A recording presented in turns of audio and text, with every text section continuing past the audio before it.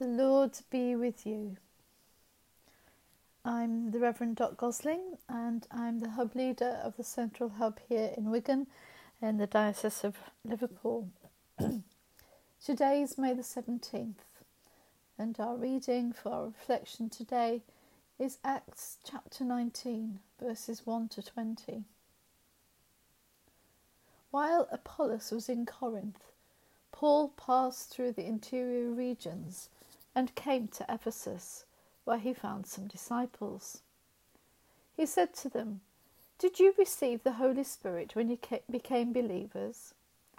They replied, "No, we have not even heard that there is a Holy Spirit." Then he said, "Into what then were you baptized?" They answered, "Into John's baptism." Paul said, "John baptized with the baptism of repentance, telling the people to believe in the one who was to come after him, that is, in Jesus."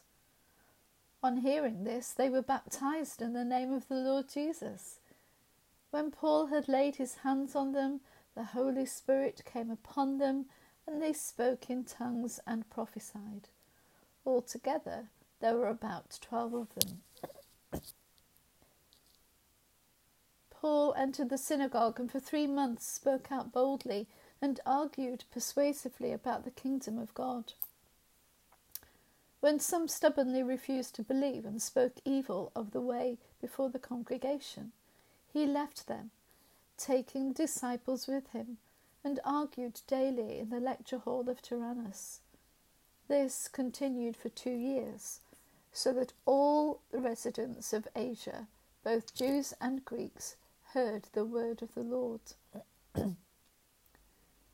God did extraordinary miracles through Paul, so that when the handkerchiefs or aprons that had touched his skin were brought to the sick, their diseases left them, and the evil spirits came out of them.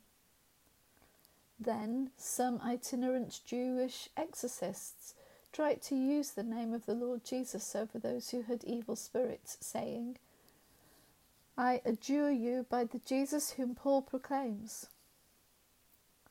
7 sons of a Jewish high priest named Sceva were doing this, but the evil spirit said to them in reply, "Jesus I know, and Paul I know, but who are you?" Then the man with the evil spirit leaped on them, mastered them all, and so overpowered them that they fled out of the house naked and wounded. When this became known to all residents of Ephesus, both Jews and Greeks, everyone was awestruck, and the name of the Lord Jesus was praised. Also, many of those who became believers confessed and disclosed their practices. A number of those who practiced magic collected their books and burned them publicly. When the value of these books was calculated, it was found to come to 50,000 silver coins. So the word of the Lord grew mightily and prevailed. So today, in our Bible reading, we see Paul has travelled to Ephesus, and he finds some disciples. Nothing is said about how he finds them, or even how many, simply that he finds them. There has only been one holiday abroad where I didn't find disciples on a Sunday, and that was because I was with my family and it was our time.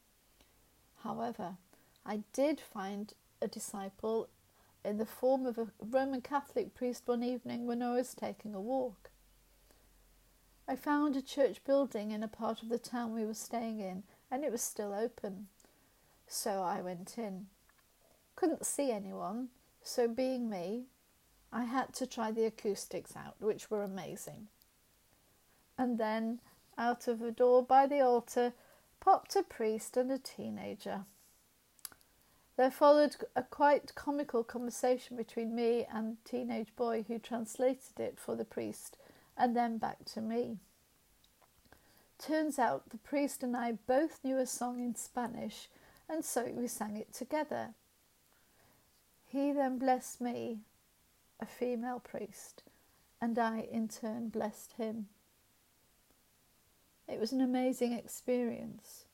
We didn't speak about the Holy Spirit. We didn't need to, because the presence of the Holy Spirit could be felt.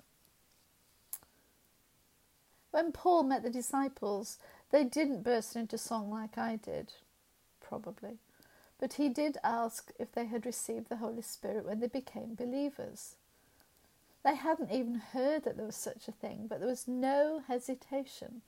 They believed in Jesus and were baptized as Paul laid his hands on them. Paul, wherever he went, spoke out boldly and argued persuasively about the kingdom of God. When was the last time you spoke with boldness about the kingdom of God to those who don't know him yet? It was because of the boldness of the previously scared disciples and previous torturer Paul, plus others, that we know about Jesus today.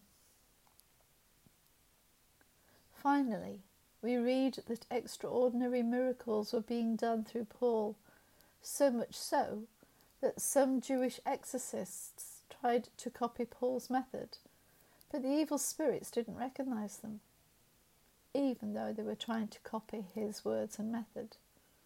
Many Jews and Greeks saw this eventually, properly repented, and were baptized. Repentance has to be all, or might as well be nothing. Have you? Will you repent of your sins? The stuff you think no one knows about? The other side of you that you like to present to everyone else?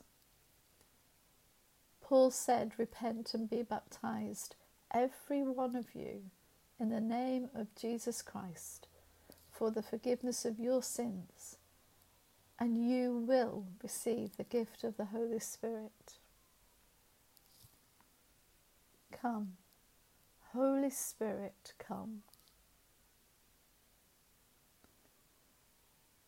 So now, let us say boldly the prayer that Jesus taught his disciples and left for us to pray. Our Father, who art in heaven, hallowed be thy name. Thy kingdom come, thy will be done on earth as it is in heaven.